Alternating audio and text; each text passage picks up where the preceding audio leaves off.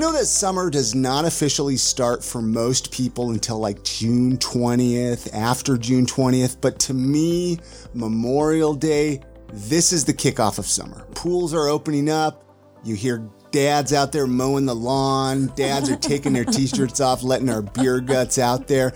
Memorial Day, though. I mean, it's Memorial Day weekend. I'm excited. Yeah, it's really nice. We're going to actually be around family. I hope everybody gets to hang out with some family this year. I am so excited for summer this year, Chrissy. I mean, we're going to get out, go to the farmers markets. Events are happening. Things are happening. It's so awesome. I want to talk about this episode, though. Today on episode 485 of the I Am Salt Lake podcast, we get a chat with a friend of ours, Sequoia Simone. I can't believe we haven't had her on the podcast yet. Oh my gosh, I love her so much. I just fangirl to death every time I see her. We had such a great conversation. We got to talk about this Utah Quidditch program that she started like 10 years ago.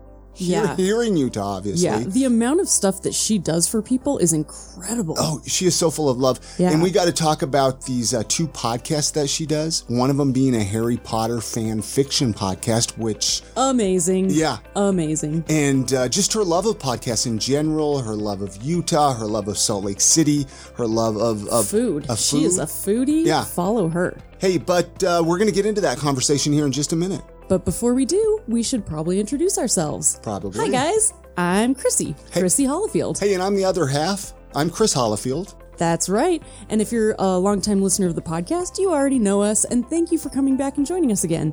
But if this is your first time listening, we want to let you know what we're all about. This show is all about showcasing awesome people in Salt Lake City, Utah, and surrounding areas. We get to talk to business owners, authors, tattoo artists, restaurant owners, other podcasters, whoever is really doing amazing stuff to keep growing this beautiful city and area that we live in.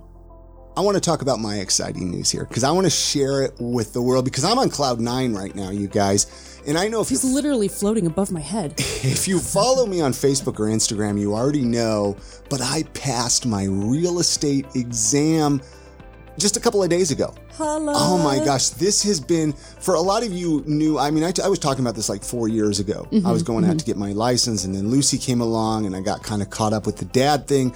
Always in the back of my head, when the pandemic came, I was stuck at home and I'm like, you know what, I'm going to hit this up again. I'm going to do this. So I passed the exam. It was brutal.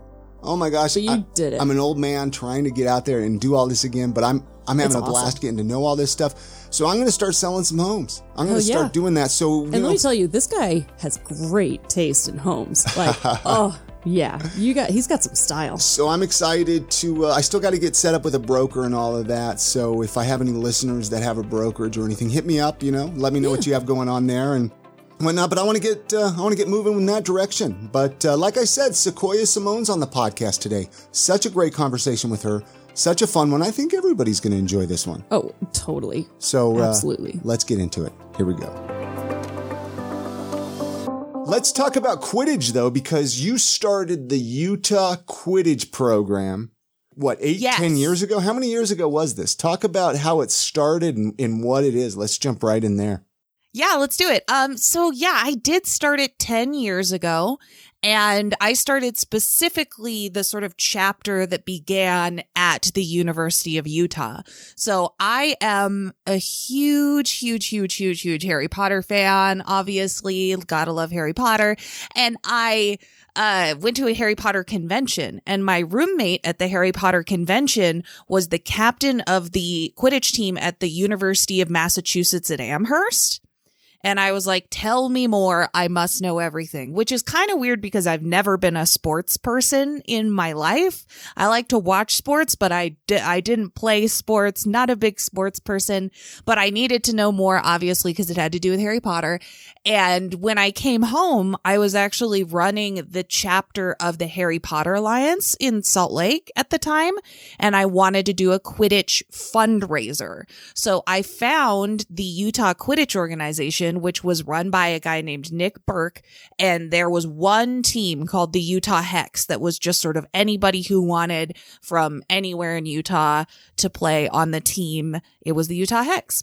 And they came and helped me run a fundraiser for the Harry Potter Alliance, where we had people come and play Quidditch and eat pizza. And it was a great time. And afterwards, he was like, hey, I've been trying to get something started at the University of Utah. you go to school there. Do you want to start a team there? And that's how, that was the inception point of the Utah Quidditch program. Okay, well, so gosh, I got so many questions right off the bat. First of all, Harry Potter Alliance. I don't think we've talked about this yet, have we? Together, maybe we did. Okay, so you guys played Quidditch. First of all, is this still going on for people that are interested in Harry Potter? Like, are you still involved with this group? So I handed off like management of the program a while ago, probably 4 or 5 years ago. All the years blend together, but I did hand that off, and then the Quidditch program grew so much that it ended up having to be split off into several different teams. So right now I know that the Utah Raptors, which are a club sport at the University of Utah, they are an active team. For sure. And then there's definitely pickup games that happen in Salt Lake. The sort of postgraduate class of Quidditch people have kind of moved on. And so there's a space there to reinvigorate the Utah Crimson Flyers or the Utah Crimson Elite to become a new Salt Lake City community team. And then if you go to Utah State University, has a really wonderful program as well. That's so cool. How hard was it to get the program? I mean, did you run into a lot of obstacles, or was it pretty smooth sailing to get everything going?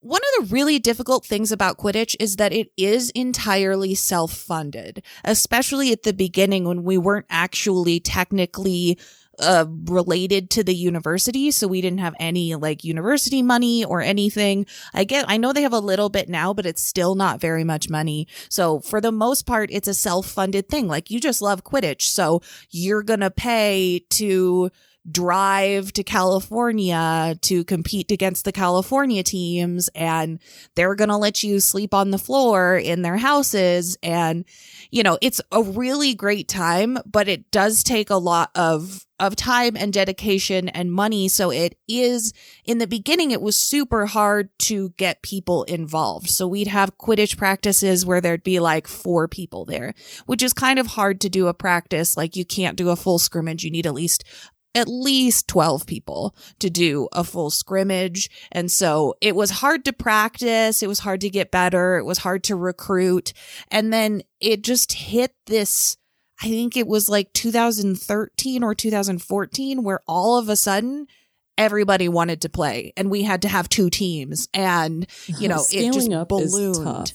Yeah, absolutely. And, you know, becoming more competitive in the 2014-2015 season, the Crimson Elite were in the top 16 at nationals. Like, it was a very, very good program, but that was a team that was practicing 5 times a week. Do you get out still and play much, or not at all? Not as much anymore. I did play for a couple of seasons, the 2014-2015 season, the 2015-2016 season, maybe. And then in 2017, I was no longer playing, because I started as just the manager of the team. Like I said, I'd never played sports, so I didn't feel like I should play, but I was just a manager. And then I transitioned into being a referee for the International Quidditch Association, which became United States Quidditch. And I was also involved in the referee administration. So I was doing stuff like writing certification tests for referees and doing, like field training and watching them for games. So they'd have like a game test that would be their last portion of their certification. So I would administer those, and creating those tests and those certification materials for the world, basically. And that was really great. And then once I was done doing that, I played a couple seasons. And then once I was done playing a couple seasons, I was the tournament director for Major League Quidditch National Championship weekend. Wow. That sounds like a lot of work. It was. All of it was a lot of work. It's why it took 7 years for me to graduate from college, because hey, that's because just I kept just doing Quidditch stuff. You were like, I have played enough. I got to get serious about college now. And can you see like Quidditch ever becoming like an Olympic sport or something? Maybe, I don't know. Oh my gosh, that'd be so Or do they cool. do teams? I guess they do team sports. I don't know. Hey, bobsledding. It's true, bobsledding. What's the thing where you're on the ice where you have a broom and broom hockey or not? No, like curling? Curling. That's a thing. Yeah. Quidditch can be a thing too. Quidditch has had exhibition games at the Olympics twice now, I think. And we do have a World Cup. There is a World Cup. So like United States Quidditch has a national championship that's divided into college teams and community teams. So post-grad teams. And that is obviously a huge event because the United States has the largest Quidditch presence for sure, and is just the large country. But then we also have the World Cup, and the World Cup is national teams. So the United States has a national team training program, and they have, I think, somewhere around like 30 or a little bit more than 30 players that they bring into their training program to train to be on the national team. And then a bunch of different countries send their national teams. The United States has won most of the time. We did lose pretty badly a couple years ago, and then we had to have what was called our redeem team. But yeah, there is a World Cup that has like country teams that come and play against each other. So how involved are you still in it? You kind of moved on and started some new projects from then? Yeah, I actually, when I started podcasting was when I stopped doing Quidditch.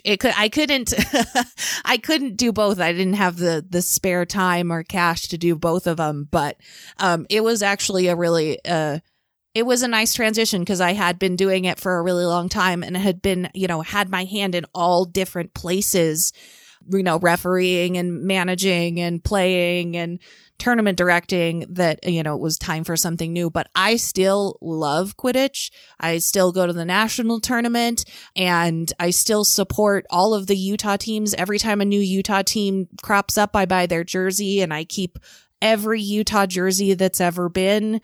I'm planning a display of them, but I really, really love Quidditch, and I get behind it a lot, but it's not something that is part of my things daily I do routine. anymore.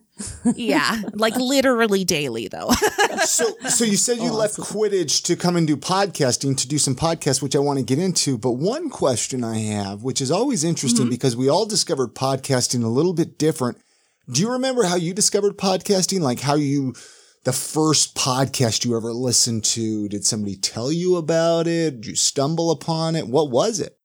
Yeah, I think I had gotten into podcasting a little bit after podcasting experienced its first like boom point with Serial.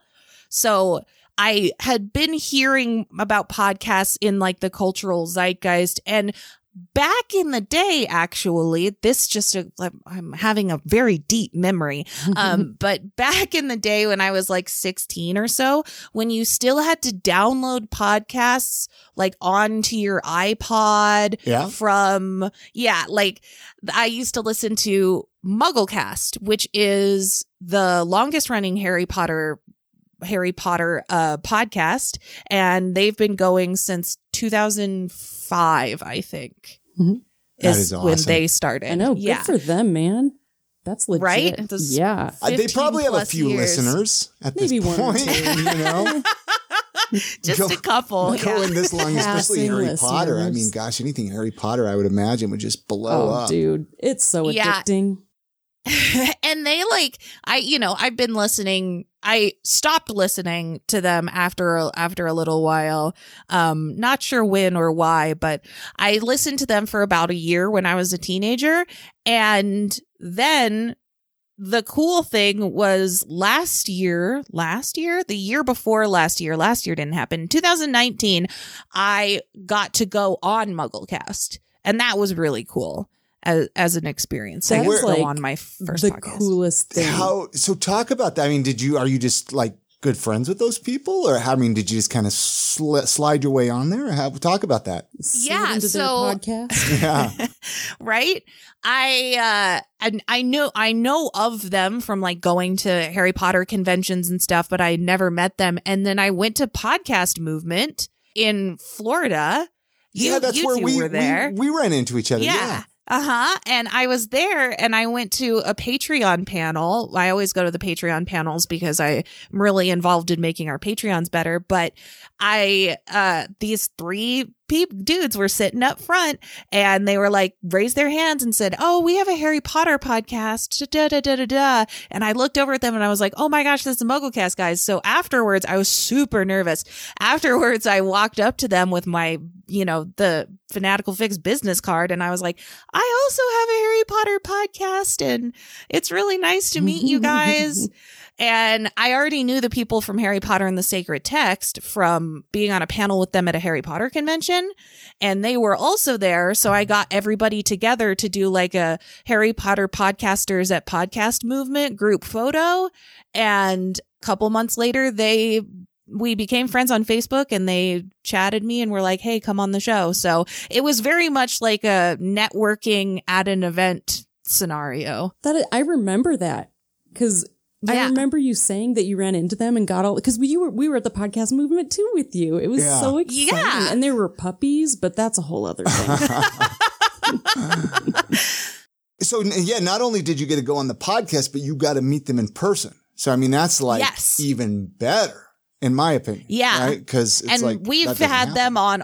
Exactly. That doesn't happen. And we've had them on our podcast. I've had one of them on my Not Harry Potter podcast. It's very much like I've created a relationship with these people, which is just, it feels so crazy from like being a 16-year-old listening to my first Harry Potter podcast on my like old school iPod in my room to being here and, being friends with them and having a, good relationship and being on each other's shows. It's really cool. All right, we're going to take just a minute of your time now and talk about one of our awesome sponsors, UtahMarijuana.org. I love talking about them, but remember, when you support our sponsors like UtahMarijuana.org, you're directly supporting this podcast. And your health. And your health. Huh? Hey, UtahMarijuana.org is your number one spot for all things medical marijuana, medical cannabis, CBD, and THC. I don't know if you guys remember way back on episode 420, we had Tim Pickett on the podcast. We talked about medical cannabis here in Utah. We talked about UtahMarijuana.org. Well, now he's a sponsor of the podcast. I also do another podcast with him, Utah in the Weeds. Go check that out. Anyways, UtahMarijuana.org's team of medical cannabis experts, they're going to make getting your medical cannabis card super easy from your first office visit to navigating the state card application and beyond. It is so true, you guys. They are the most helpful medically I have ever been. You know how you want to go to the doctor and you're like, I don't even know what doctor to go to or what to say. These guys are incredible. They have over 20 compassionate and highly skilled qualified medical providers ready to help you find relief. So you won't have to search for a doctor willing to recommend cannabis treatment. The patient experience at UtahMarijuana.org is dedicated to helping you get all the way through the process so you can get your medicine legally and stay up to date. And right now, they're offering an exclusive discount to I Am Salt Lake listeners. Just use the code GREEN25 for $25 off your first visit. I did. It was great. And depending on where you're located in the valley, they have a clinic location just for you. Go to UtahMarijuana.org. Check it out. They're going to list it right there. They have location clinics from like Provo to Bountiful to Salt Lake, West Valley. Go check it out. And like Chrissy said, there's a promo code, GREEN25. This is going to give you $25 off your first visit. And it's also going to tell them that you came from I Am Salt Lake and that you're a supporter of this show and that you're down to support this show. And you're down for medical cannabis. So anyways. Down for your health. Hey, isn't it time that you took control of your own health? UtahMarijuana.org. Feel better. We haven't even mentioned so you do 2 podcasts currently, right? Yes. What are the names? Let's talk about the first one that you started. What was the very first podcast that you started? I would imagine it's one of the 2, right? Yes. So in 2017, so it's almost 4 years old now, me and one of my best friends started Fanatical Fix and Where to Find Them. It's a Harry Potter fan fiction podcast where we read the most bonkers, wild Harry Potter fan fictions, this Hogwarts / the giant squid and all sorts of weird pairings and crazy plot lines. And one of us will read to the other. Mm-hmm. And so we have like a read and react format, and we had been doing that since college, since a blanket fort in our living room, and we turned it into a podcast. So Yeah, you did. Blankets make really good soundproofing. So you guys were onto something there with that, with the blanket fort, Yeah. man. For real, it's like the best way to start a podcast, man.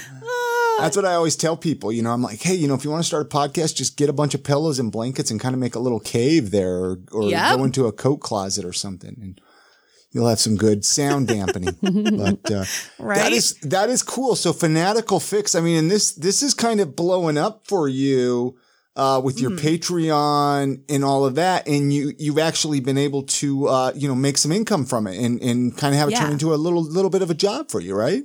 Yeah, it is currently my part-time one of my jobs. So it was probably like a full-time job, but it pays probably more like a part-time exactly. job. Yeah. Oh, for sure. Yeah.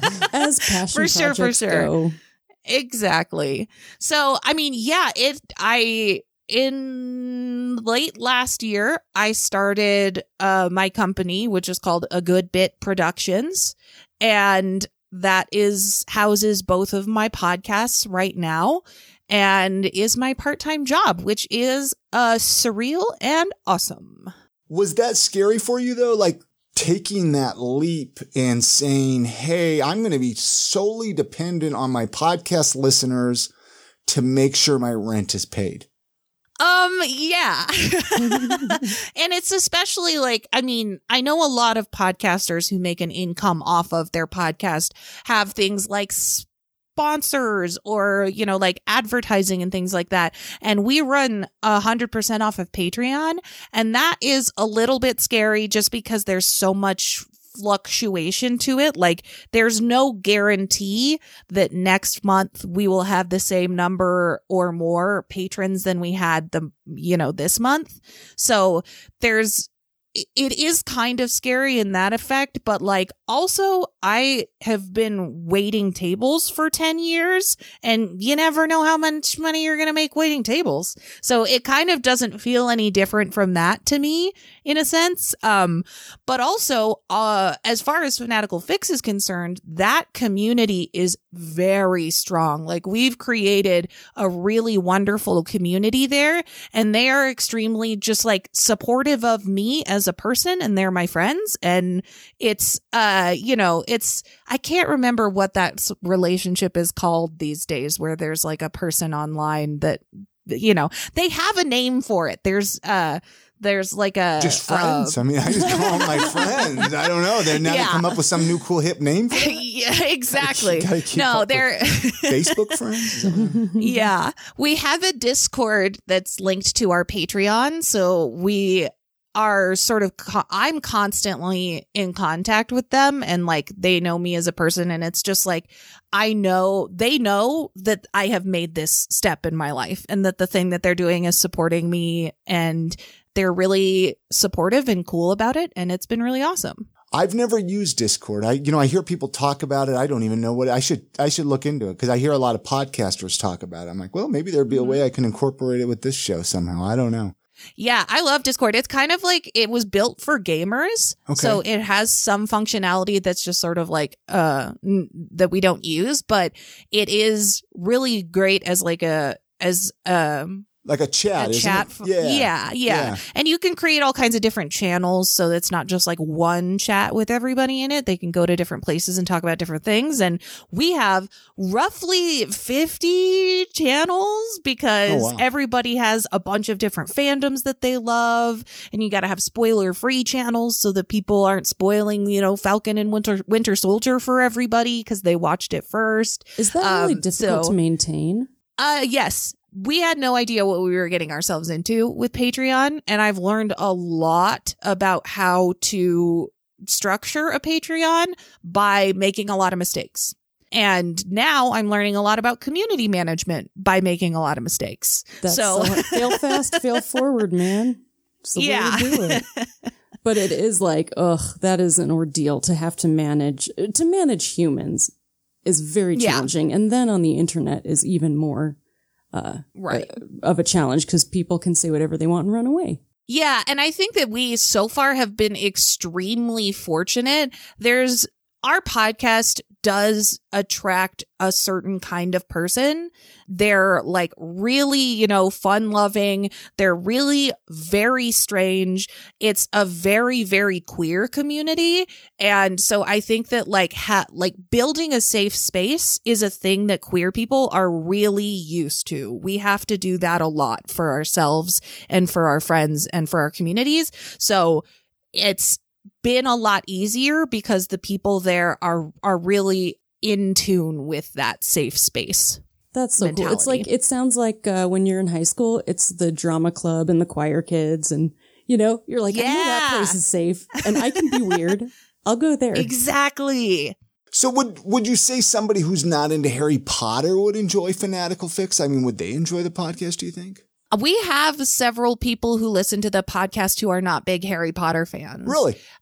Most of the time, yeah. If you have like a cursory knowledge of Harry Potter, the wildness of the stories that we read kind of transcends having to know a lot about like the canon of Harry Potter, because what we're doing has nothing to do with the canon of Harry Potter, honestly.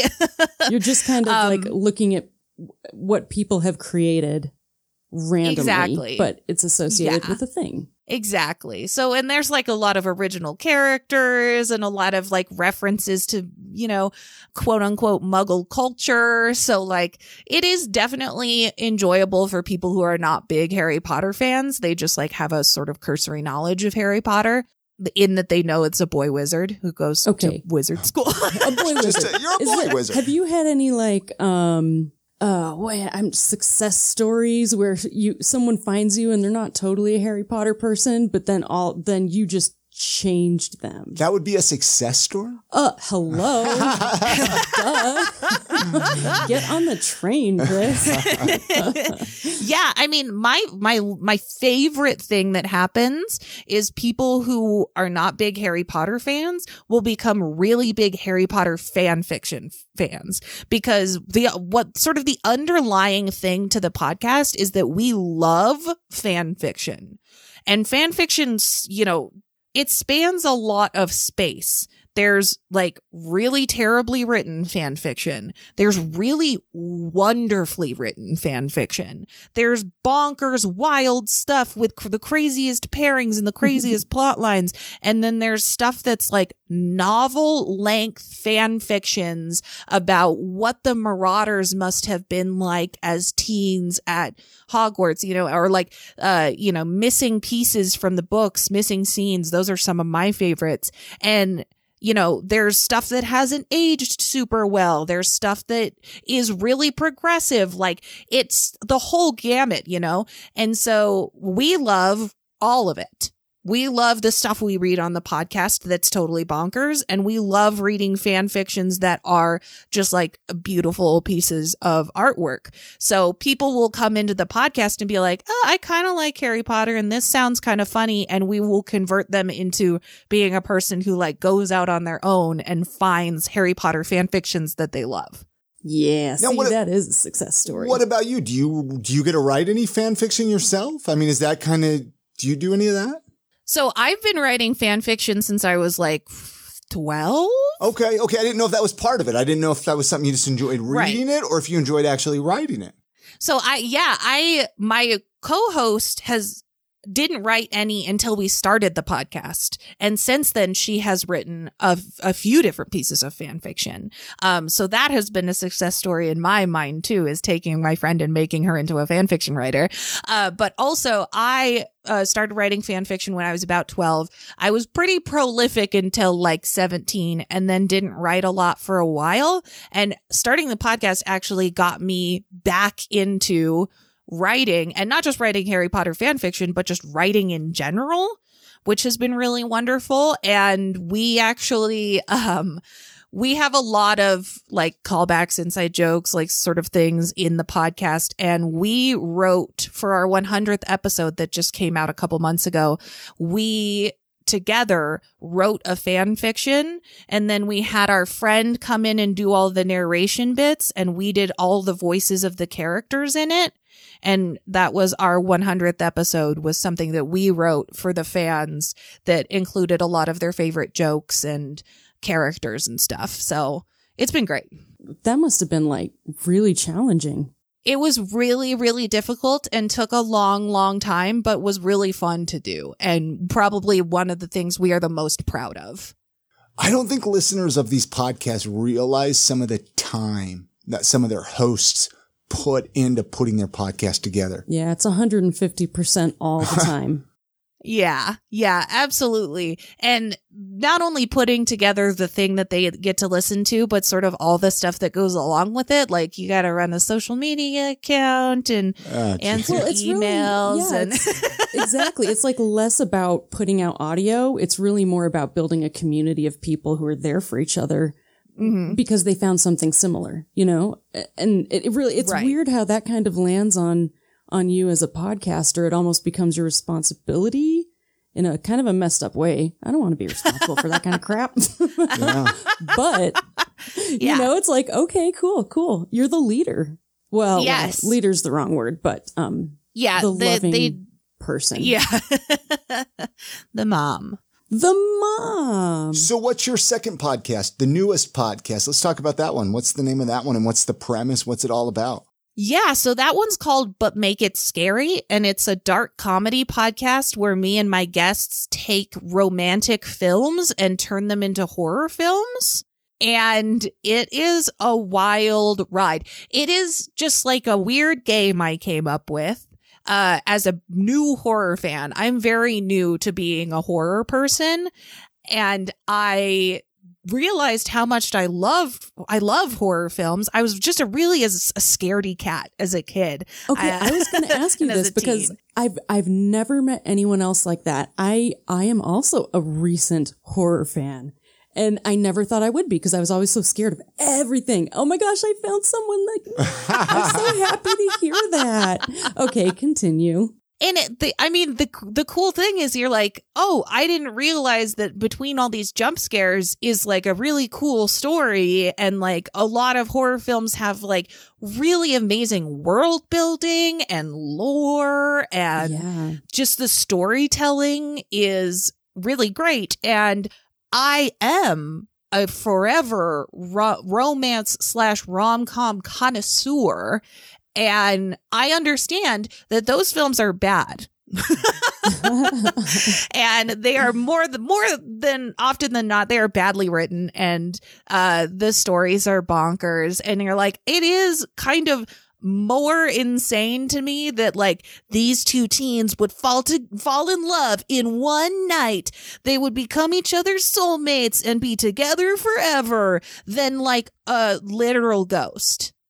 And they slit each other's throats. Dude, I know I've told you this like a gajillion times, but I was so excited to find out about this podcast because our almost youngest daughter, second to youngest, coolest kid ever, but she cannot watch romantic comedies because she's just like, oh my gosh, these should all, she'll tell me, she'll be like, okay, that one should kill that one. And then she'll like make up a whole story. I'm just like, you are dark. I like it. Exactly. Romantic comedies are just one step away from a horror movie. And I really loved the format of taking something and making it into something new. One of my very favorite podcasts of all time is called Punch Up the Jam. And it's a couple comedians, and they took like popular songs, would sort of break them down and then rewrite them. And I really like that format a lot, and I wanted to use the format but wasn't sure where to go with it. So I spent a lot of time thinking about it. I came up with this idea probably in early 2019, and then 2020 happened, and I got stuck at home for a year. And it seemed like an appropriate time to start a second podcast. Hey, get out the blanket for it. So well, how many episodes have you done on the new podcast? Only like a couple dozen, right? 16 have been released. What's been like your favorite one that you've done? Like do you have like a favorite one that you've done? I would say Grease. Okay. Oh, that's right. Okay, Grease. Yeah. Yeah. Is probably the fan favorite thus far. I also really loved doing Groundhog Day with my friend Colin, who's one of the funniest people I've ever met in my entire life. So those two are my favorites. Grease and Groundhog Day, I think are my favorites. Just because I'll put a link. I'll put a link for people to say, hey, if you haven't checked that, those are 2 good episodes. Go check them out. And Groundhog's Day, I love that had movie. to take some extreme thinking because it's already kind of, he's like killing himself all the time. So how are you going to, that would be fascinating. It's already a horror movie, and we did some really bonkers stuff with it. And it's one of my favorite movies of all time. So, yes, agreed. That was fun. So then, so you started this production company to kind of house these 2 podcasts. So that means you want to bring more podcasts there. Do you plan on like reaching out to friends or having people reach out to you, or just have it all be your podcast? So I would love to have a 3rd podcast. And then moving forward, I would love to facilitate podcasting for, like, obviously, as we were talking about before, like, it's a ton of work. Yeah. And not only is it a ton of work, but like, if you're just a person, you're just like a regular person trying to start a podcast, yes, there is information out there to help you. But it is hard. Like, I feel like I just got super lucky picking up great microphones immediately. This microphone's the same microphone I've been using since 2017, and that seems to be like just a stroke of luck that our sound sounded good, but it doesn't always. And that's a really important part, so like the more like nitty gritty details of things. And then of course, audio editing is not something that everybody knows how to do. So I would love to help my friends and people I know facilitate them to make podcasts that they want to make, even if they don't have like the technical skills to do so. I love it. I love it. Just because, there are a lot of people. I hear it. Anybody who's involved in podcasting, everybody's like, oh, I'd love to start a podcast, but I don't know how to start. And it's like, well, it's not easy, but it's not hard either, It's just commitment. Yeah. And commitment's hard, man. It is. And that's the other thing that I'd like to do is just start doing like pre-production consultation, because that's like the organizational labor of pre-production is really daunting, I think, when somebody is like, I want to start a podcast, and that's your only thought that you have. Yeah, let's do it. Let's have you start a podcast, but like how what's it going to be about? What's the structure going to be like? Like, you should have an outline sort of, so that you know what the basic format of your podcast looks like, and those kind of things that like maybe you wouldn't think of immediately, or maybe would just seem daunting to do, is something that I would love to help people do, because I think once you get the ball rolling, it's a lot easier. Absolutely. And that's, once you get that ball rolling, once you get, like in the beginning of starting anything, right? It's hard. And then once you get, it's like the wheels are greased and it just runs like a well-oiled machine. And you have to put out a ton of working on it stuff, tons of crappy stuff to finally kind of find your voice. I think people expect too much to start perfect. You just gotta go for it. Yeah. Yeah, I always say, like, especially there's a lot of people who I'll talk to and be like, oh, I have podcasts. And they'll be like, oh, I don't listen to podcasts.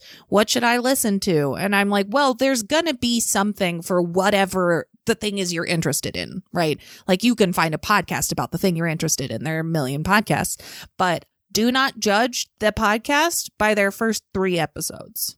Yeah, for sure. It's good advice. It's so hard to start. It's I'm like just the like, if you don't like sitcom. it, skip to the next one. Exactly. The pilot of a sitcom is often not what the sitcom is. Like, you never want to watch it again. It just introduced everybody. Exactly. Like, if you go back to some of the best shows ever, their first pilot episodes were probably just garbage. Oh, yeah. I wonder what the statistics are. I actually do that on purpose sometimes. Go back and watch. I wonder, like the Arrested Development, I'm like, like now I wonder what the pilot episode was like and my reaction to it. Yeah. Well, if you go back to the first I Am Salt Lake, that's pretty rough. Yeah. We have a disclaimer at the top of the first episode of Fanatical Fix that's like, if you begin to become bored because this episode is bad, skip to the next episode. Genius idea. Let's talk Salt Lake City, because we love talking about Salt Lake City on this podcast. Of getting course. to know our fellow Salt Lake Cityans. you know, when we have family and friends that visit us, you know, they come to town and they're like, Sequoia, show us around your awesome city, right? Show us around Salt Lake City, the area, the valley, the mountains. Where do you take people? I mean, do you take people to the lake or Park City or downtown? Or do you have like a little tour you take people on at all? So that's a good question, because we, as a person who's been involved in Quidditch for so long and having tournaments out here in Utah, there's been many, many times where I've had people come and sort of want to see what Salt Lake is about. And my thing about Salt Lake is that you wouldn't think it off the top, but we have some of the best food here. We do. I'm a big foodie, Salt Lake foodie. So I definitely take people out to eat probably more often than they are hungry or needing to consume food. We do a lot of eating, a lot of snacking, a lot of getting treats. And then I would say, yeah, Park City is definitely a place that I would take people. I mean, that sort of cute little Main Street area in Park City is just really fun and really like visually cool. I find it like people, when they come to visit, they want to go see the temple. So I'll take them to go see the temple. Take them to go see Space Jesus and the temple, and they have a fun time, you know, and they're like, this is the thing that people say to see when you come here. Yeah. Exactly. So I do take them, always take them there. I've been there quite a bit, and then just eating until we fall asleep. Till you explode. I want to go on that trip. Yeah. That sounds so yummy.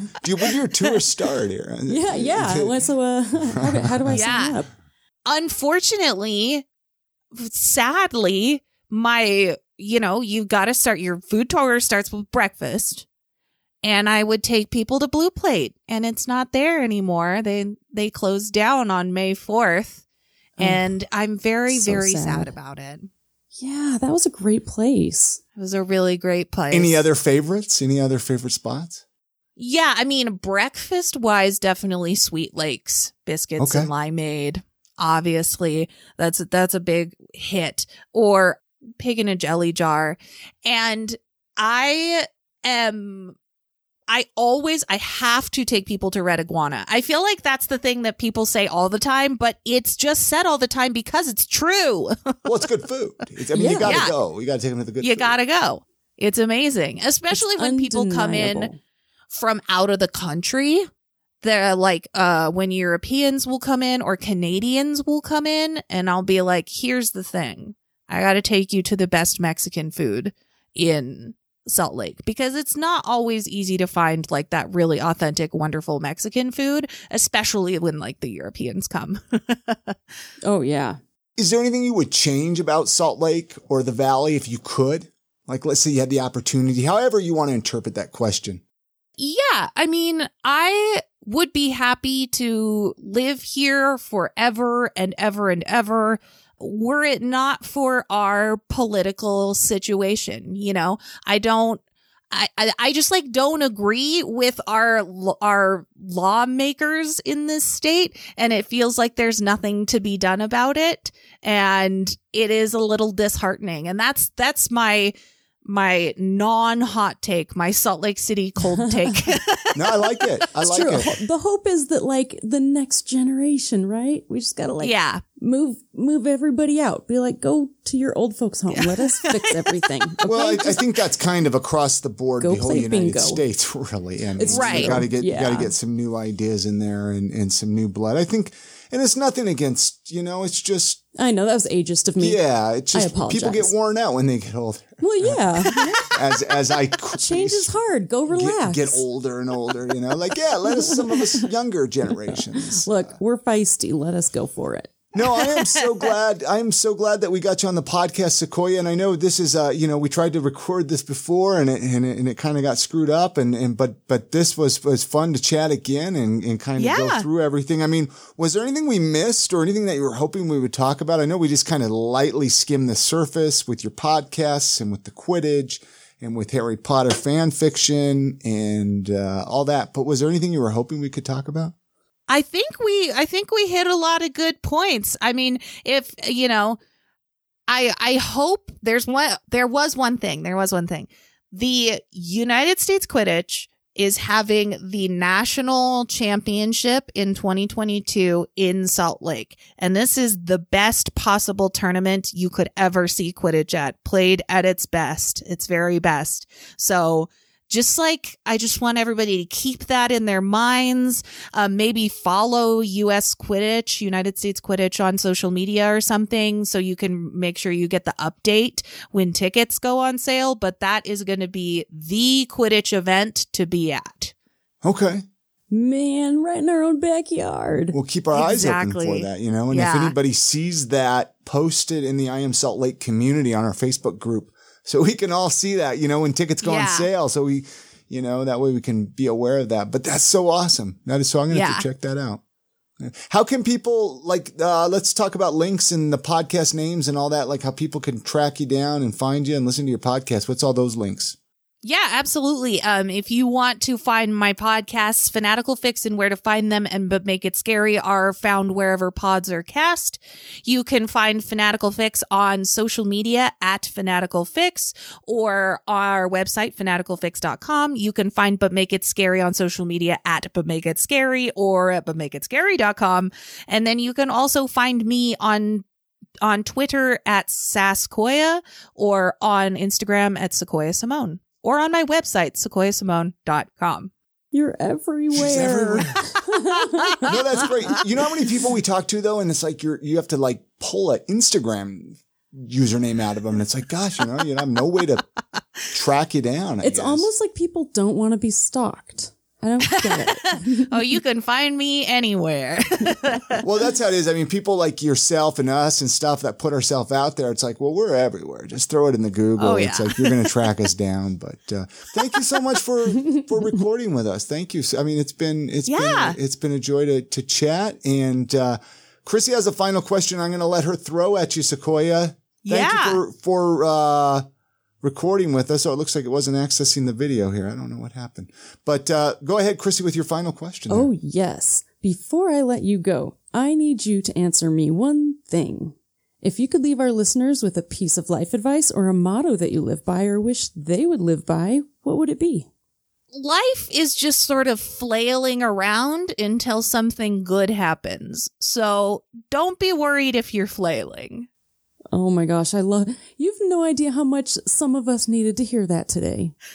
You're a boss. Thank you. Thank you so much, Sequoia. You've been awesome. Thank you. Thanks again to Sequoia Simone for joining us on this episode of the podcast. All of the links that we mentioned in this conversation can be found with this episode's show notes on our podcast website at iamsaltlake.com. And to get straight to this episode, you can type iamsaltlake.com/485 in your URL. All right. Thanks again for listening to this episode of the podcast. I want to mention a couple of ways you can support the show, support the podcast. Any support is much appreciated. You can leave us a review in Apple Podcasts. This costs you nothing, and we love reading about it. We love seeing what you guys have to say about the show. So you can do that. You can also become a Patreon supporter. Really easy to do by going to patreon.com/IamSaltLake. Also, keep in mind, like I said at the very beginning, I just passed my real estate exam. So I'm going to be selling some homes. I'm going to be doing all of that. So if you know anybody in the market, maybe in the next little while, keep me in mind when that happens. But other than that, you guys have a great week.